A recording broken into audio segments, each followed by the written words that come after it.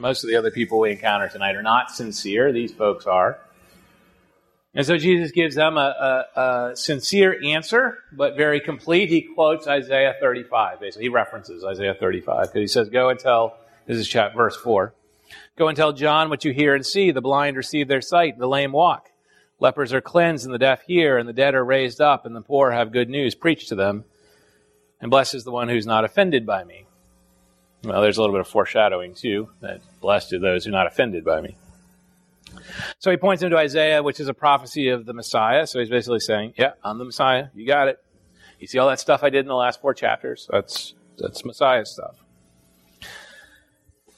In chapter 11, verse 27, he says, all things have been handed over to me by my Father. Well, he's kind of escalating things here. All things have been handed over to me by my Father, and no one knows the Son except the Father, and no one knows the Father except the Son, and anyone to whom the Son chooses to reveal him. Okay, that's a huge thing, right? So he's got people starting to ask him questions, wonder who he is, and he's saying, look, I'm the person who's going to reveal the Father to you. You aren't going to find the Father without me.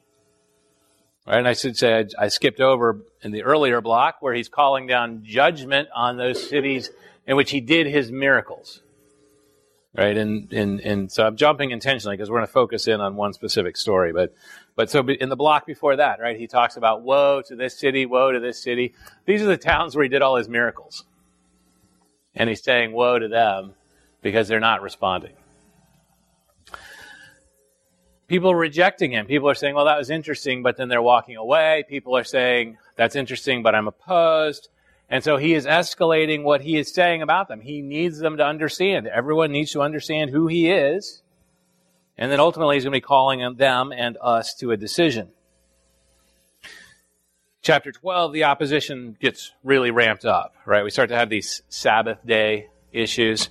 And so he makes pronouncements like, I tell you something greater than the temple is here. He's greater than the temple. Okay, that's going to get people offended. But they have asked him a question that is intended to really put him on the spot. Right? They are rejecting him and his disciples, and he's saying, look, you got something bigger than the temple. Then he goes on in verse 8. He says, for the Son of Man is Lord of the Sabbath. Okay, so now that's serious business. Then we see they start to conspire against him. All right, they're starting to have enough. Like the Pharisees have now moved. They're done. They're conspiring against him how to destroy him. That's verse 14. So we see this escalation on both sides, right? Jesus becoming more clear about who he is as people become more hardened that they have no interest whatsoever in what he's really there about. Now, jumping way to the end of chapter 12, I'm skipping over the thing we're going to talk about most, but he makes 2 notes. One, that something greater than Jonah is here, right? So he compares himself favorably to Jonah.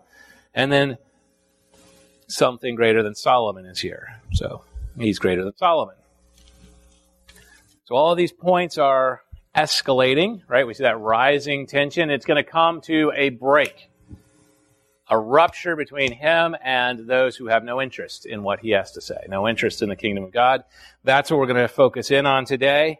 It's chapter 12, verses 22 to 37.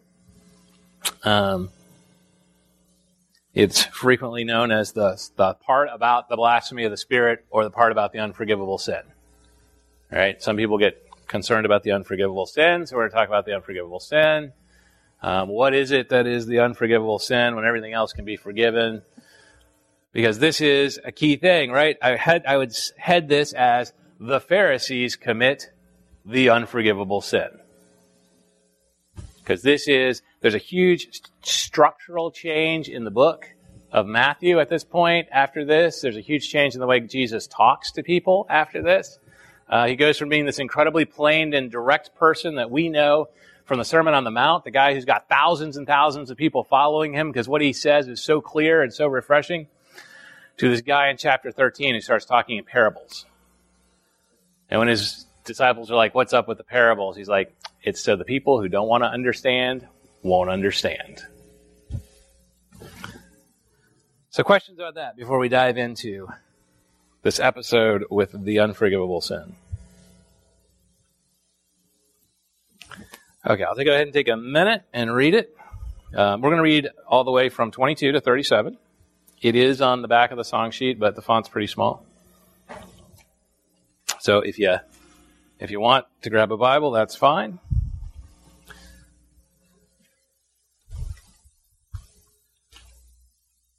And so we want to make sure we get all of this, right? Because there's a section break, at least in the ESV, there's a section break between verses 32 and 33. The section breaks are not inspired by the Holy Spirit. And in this case, they're interrupting the story. So you tend to break the two chunks apart. They go together. Those last four are that's the conclusion. Then a demon-oppressed man who was blind and mute was brought to him, and he healed him, so that the man spoke and saw. And all the people were amazed and said, "Can this be the Son of David?" Right, now the Son of David, we've talked about that in previous weeks. That's a name for the Messiah.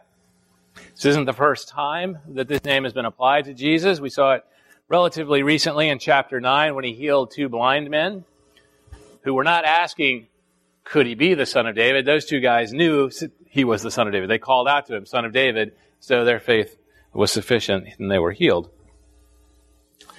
When the Pharisees heard it, so they hear this good news, right? This guy who was blind and mute, they heard it, they said, "It is only by Beelzebul, the prince of demons, that this man casts out demons." Knowing their thoughts, he said to them, "Every kingdom divided against itself is laid waste, and no city or house divided against itself will stand. And if Satan casts out Satan, he is divided against himself. How then will his kingdom stand? And if I cast out demons like by Beelzebul, by whom do your sons cast them out?" Ouch. "Therefore they will be your judges. But if it is by the Spirit of God that I cast out demons, then the kingdom of God has come upon you. Or how can someone enter a strong man's house and plunder his goods unless he first binds the strong man? Then indeed he may plunder his house. Whoever is not with me is against me, and whoever does not gather with me scatters. Therefore I tell you, every sin and blasphemy will be forgiven people, but the blasphemy against the Spirit will not be forgiven.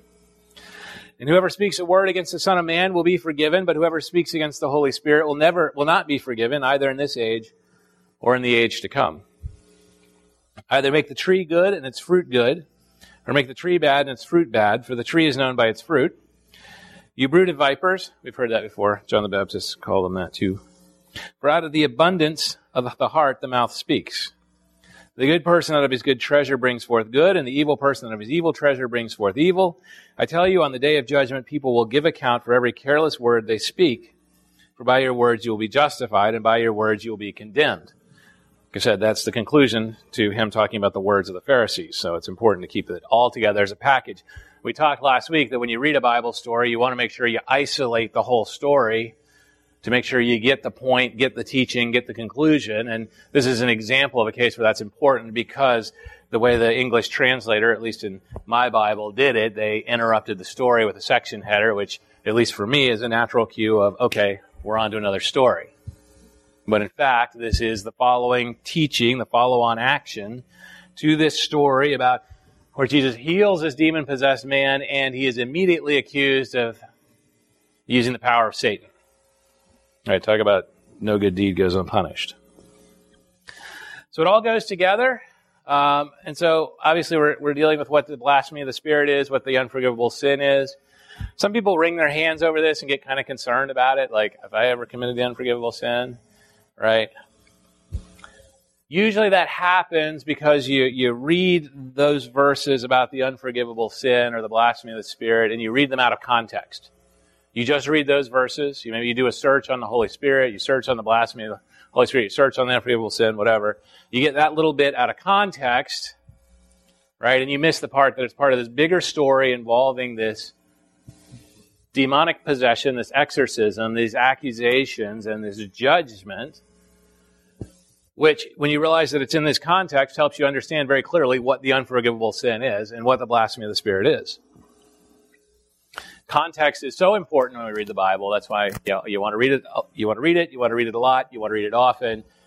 Your skill grows as you read it, but you want to make sure you read the whole story and that you consider all the parts of the story, because it is so easy to either get spun up over some verses taken out of context or be manipulated by some preacher or teacher who takes a few verses out of context.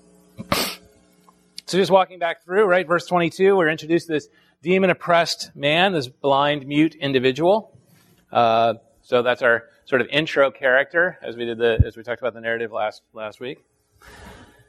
Jesus heals this man. This is like an unprecedented miracle. This is a big deal. There's varying interpretations on how big a deal, right? There is at least a theory that says when you cast out demons, you had to know the demon's name, and so to cast out a mute demon, which couldn't say its name, would be an extra special sign of the Messiah. I couldn't find a ton of support for that. I have read it, so I'm not going to preach that one. But what's probably most directly applicable is just as he had told the messengers of John the Baptist and pointed them back to Isaiah 35, right? If we go back to Isaiah 35 and look at the signs of the Messiah.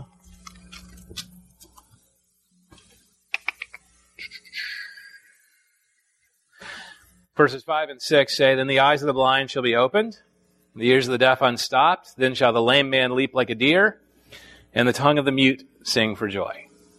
Right? So healing the mute, healing the blind, as this guy was. He has two of them. Signs of the Messiah. Anyway, a great miracle. Now, clearly from context, he's not the first and only person to cast out demons in this time frame. There's clearly some amount of demon exorcism going on amongst Jewish leaders. It seems like he's implying maybe some of the Pharisees or have people among them who cast out demons. I think in the book of Acts, we encounter some people who cast out demons and have some funny stuff happen to them. The sons of Sceva. Funny bit. Anyway, the demon gets the best of them. But regardless, it's an attention-getting miracle. And so all the people, right, verse 23 emphasizes, all the people were amazed and said, "Can this be the Son of God?" So this isn't just one or two guys by the side of the road saying, "Could this be the Son of David?" This is all the people. A large group of people that are starting to get stirred up. Hey, this guy might be the Messiah. Well, the Pharisees can't stand by and let this happen. Right? Because we know from chapter 9, verse 14, rather chapter 12, verse 14, right? They're conspiring against him to destroy him. So they cannot let these people get all excited that he might be the Messiah. They got to stop this. And so they figure out a way.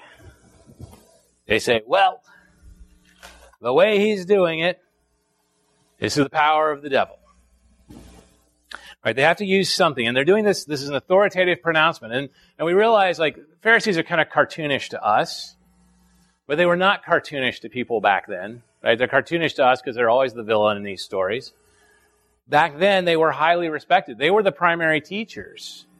You know, the Pharisees were not priests. They didn't work in the temple. But in terms of out in the villages teaching and educating people, it was usually the Pharisees. It was usually the Pharisees who led the synagogues. So most people in Israel who knew much of anything about Scripture had learned it from Pharisees.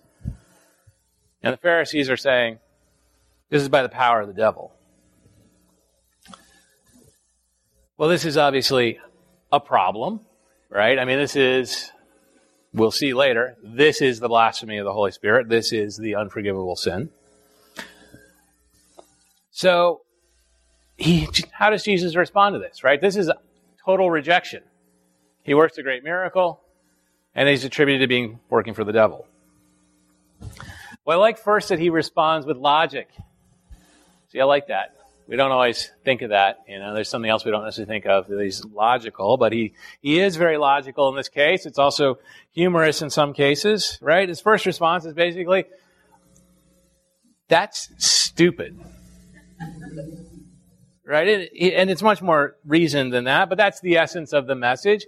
Because he's like, look, if I'm doing this by the power of the devil and I'm casting out demons, then like Satan is warring against the devil. And we need to realize this isn't the first demon that Jesus has cast out. He's kind of been industrial strength casting out demons all the way through the book of Matthew.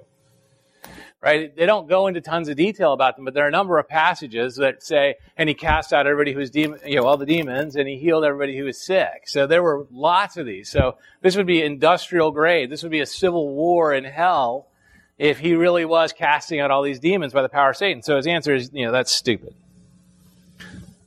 And then he says, you got people in your group who are casting out demons, so if I'm casting out demons by the power of the devil, how are they doing it? Are they doing it by the power of the devil? They're not going to say that. So it's another variation where you kind of wind up looking kind of stupid for that. And so he says, so if you're right, this is stupid. But if you're wrong, this matters a ton, and you guys need to pay attention. Because he says, if you're wrong, it's in verse 28. Right? But if it is by the Spirit of God that I cast out demons. So this is the opposite. If you're wrong, and I'm not doing this by the power of Satan, I'm doing it by the power of the Spirit of God, then the kingdom of God has come upon you. Tremendously important. So if we accept that, they're probably not right, because it's to be stupid, then we're left with they're wrong, in which case this miracle, this thing he did right there, has this enormous impact because it's saying the kingdom of God is right here.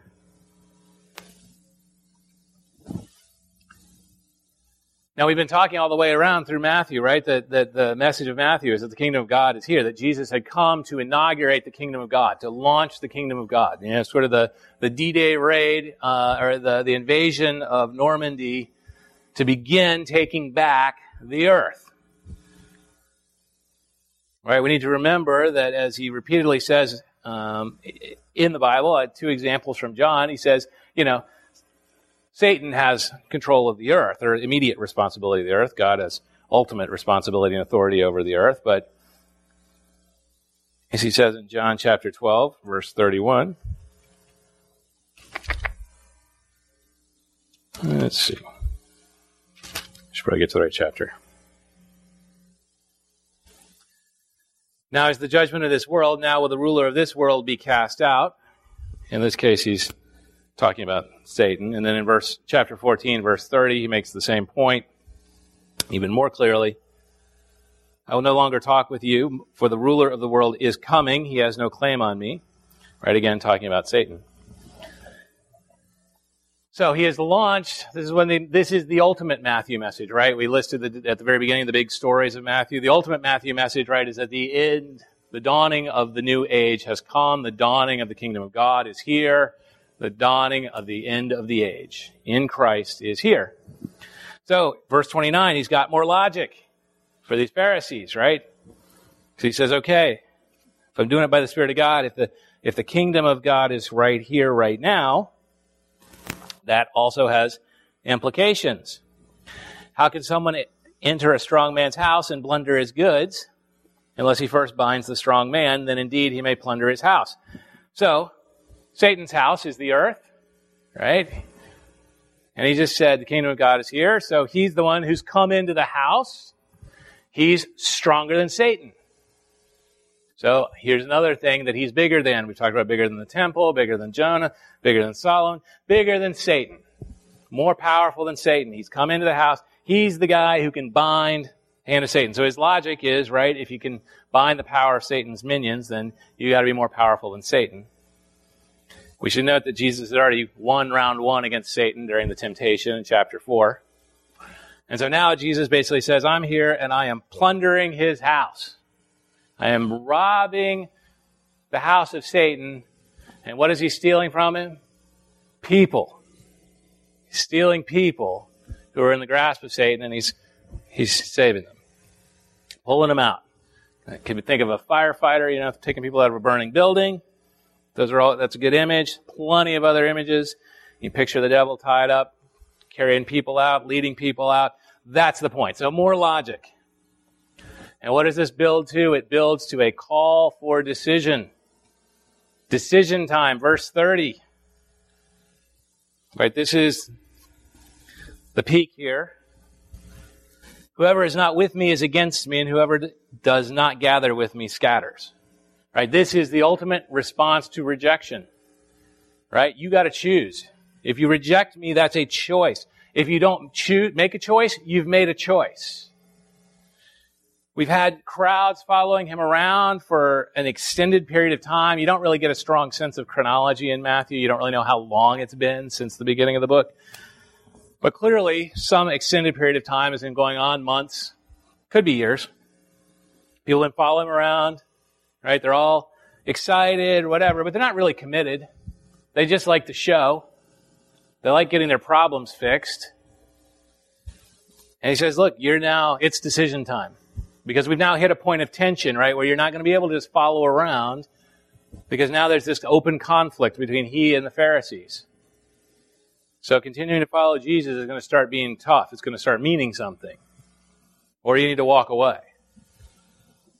Right? And to walk away because it's inconvenient, because it's embarrassing, or whatever, is not going to be good enough. You're either with him or you're not.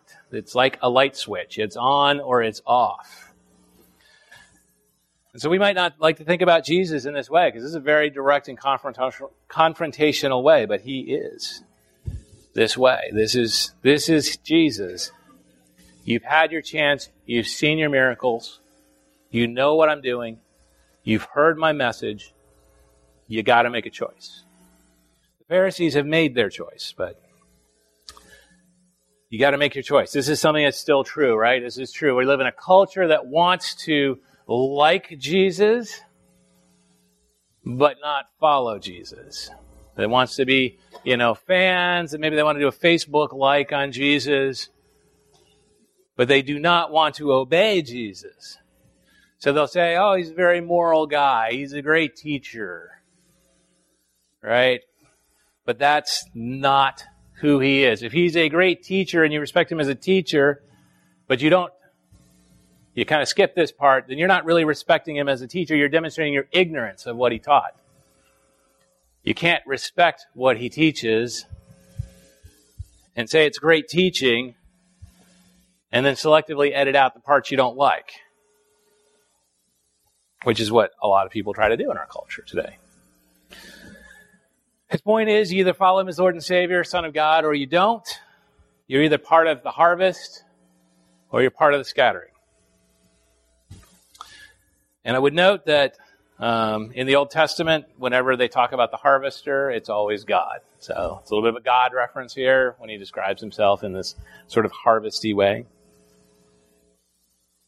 So questions before we get into the mean stuff, where mean Jesus talks.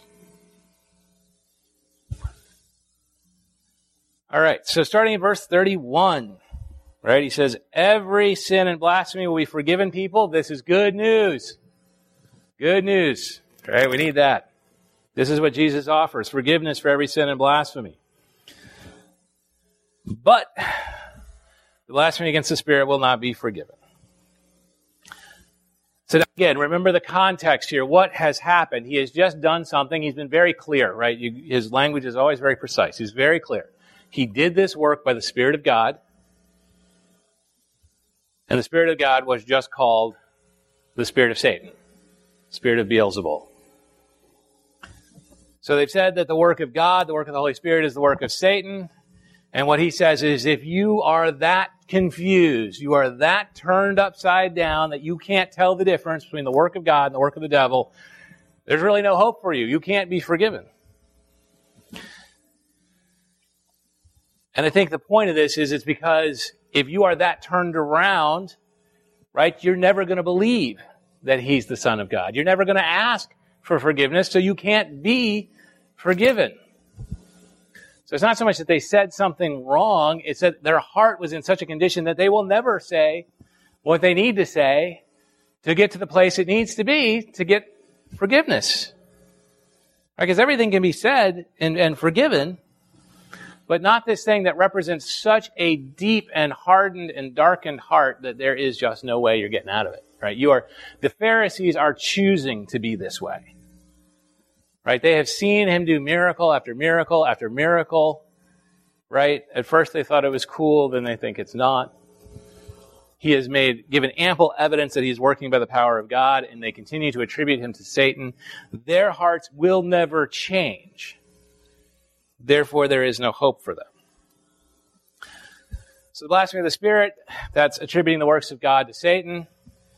And it represents that your heart is just so hardened and so turned that you're never going to trust in Jesus as your Lord and Savior. And so because you're never going to trust, because you're never going to ask for forgiveness, you can't be saved. You got to have the faith first.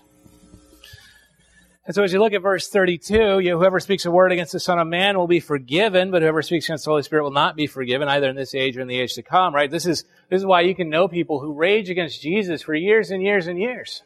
Who rage against God for decades, who are hardened and rough. And then they come to repentance and faith at some point in their life and they are forgiven.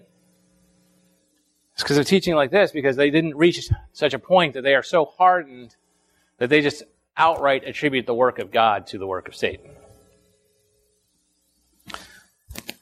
So I think the comfort here, right, is that a believer can't commit this sin, right? It's not possible for a believer to be this twisted. Even somebody who isn't necessarily a believer but is asking this question is probably on good ground, because if you can ask this question, right, it probably means you're not so hardened and so turned against God that you have enough awareness of Him that you're asking the question. So it's not one that we need to worry about in and of itself. It's a teaching on the nature of salvation and then teaching of damnation if you never get around to asking for forgiveness, if you're so hardened against God. So that is the unforgivable sin, and the Pharisees just committed it. As I said, this is the turning point in the book of Matthew with regard to how he relates to the Pharisees. If you look at them before and verses after, it's completely different. Right? In a minute, I'll reread verses 33 to 37, and he is just ripping them to shreds. Right? Because what he is saying in there about people's words and the evil that comes out of their heart and being bad trees, he's talking about them. He's talking to them.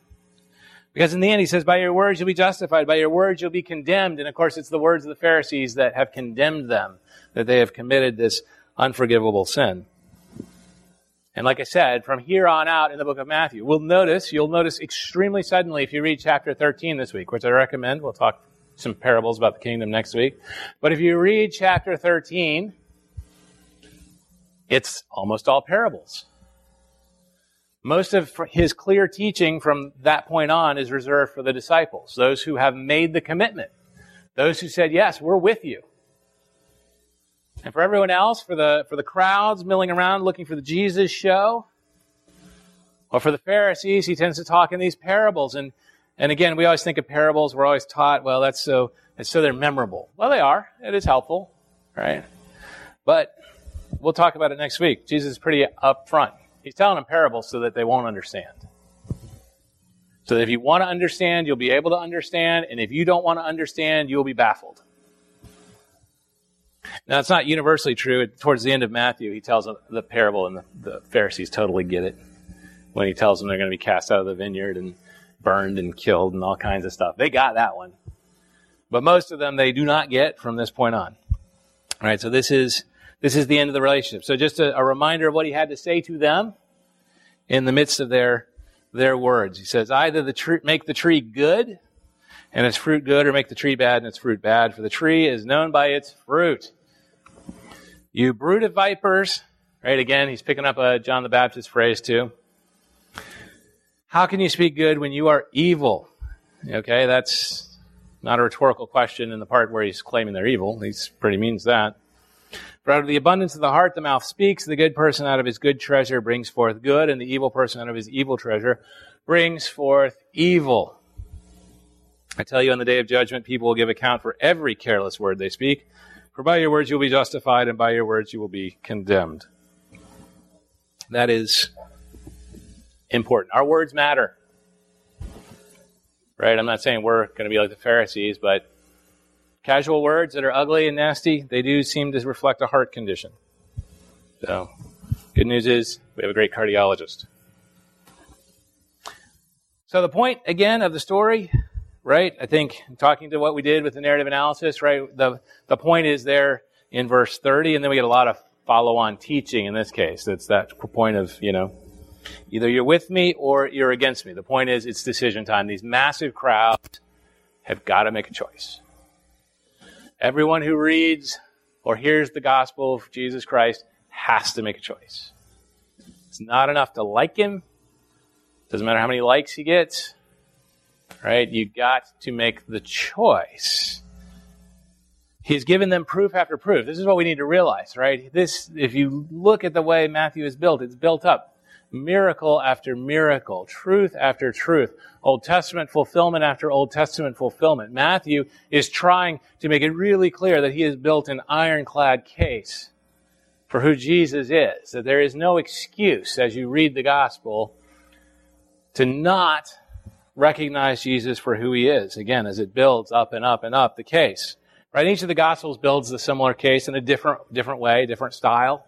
But they're always building the same case. The Gospels all have a purpose. It's to get you to believe in Jesus Christ, if you're a reader.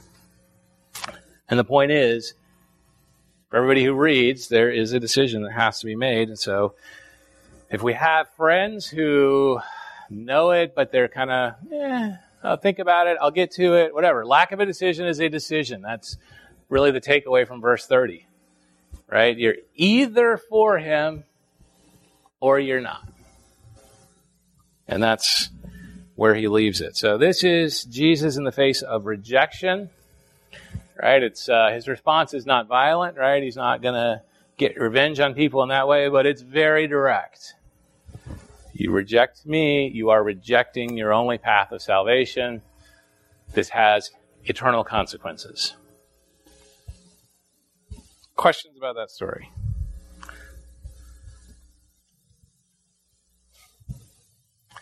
Like I said, next week, I think we'll look at chapter 13, one or two of the kingdom parables. Start to talk about what the kingdom of heaven is like. Of course, we've been seeing what the kingdom is like here on earth. And so these are also a bit more about how the kingdom is going to work here on earth for the most part. Because Matthew is very focused on the kingdom that is here in Lake Ridge. He wasn't writing about Lake Ridge, but still true. The kingdom here in Lake Ridge. Plenty of kingdom work to do. Going to be a lot to do for the next however long until he comes. We'll go ahead and pray. We're done a little bit early. I guess I should have told another story or something, Should have. Normally when I do two stories, we run out of time. Dear God, we thank you for your word. We thank you for the clarity here. We recognize that it is a stark decision to which your Son calls us and calls all who hear of him, all who read this word. Lord, I pray that you would help us to be reassured in our own salvation, reassured in our own forgiveness of sins, that we are not in the category of the Pharisees committing the unforgivable sin. Lord, I pray you would help us to, out of this teaching, have an urgency for those we know who are just watching Jesus, standing around on the edge, thinking positive thoughts about him or neutral thoughts. Give us an urgency, for we recognize that to not choose Jesus is to reject him until such a day that the decision is changed to choice. It's in Jesus' name we pray. Amen.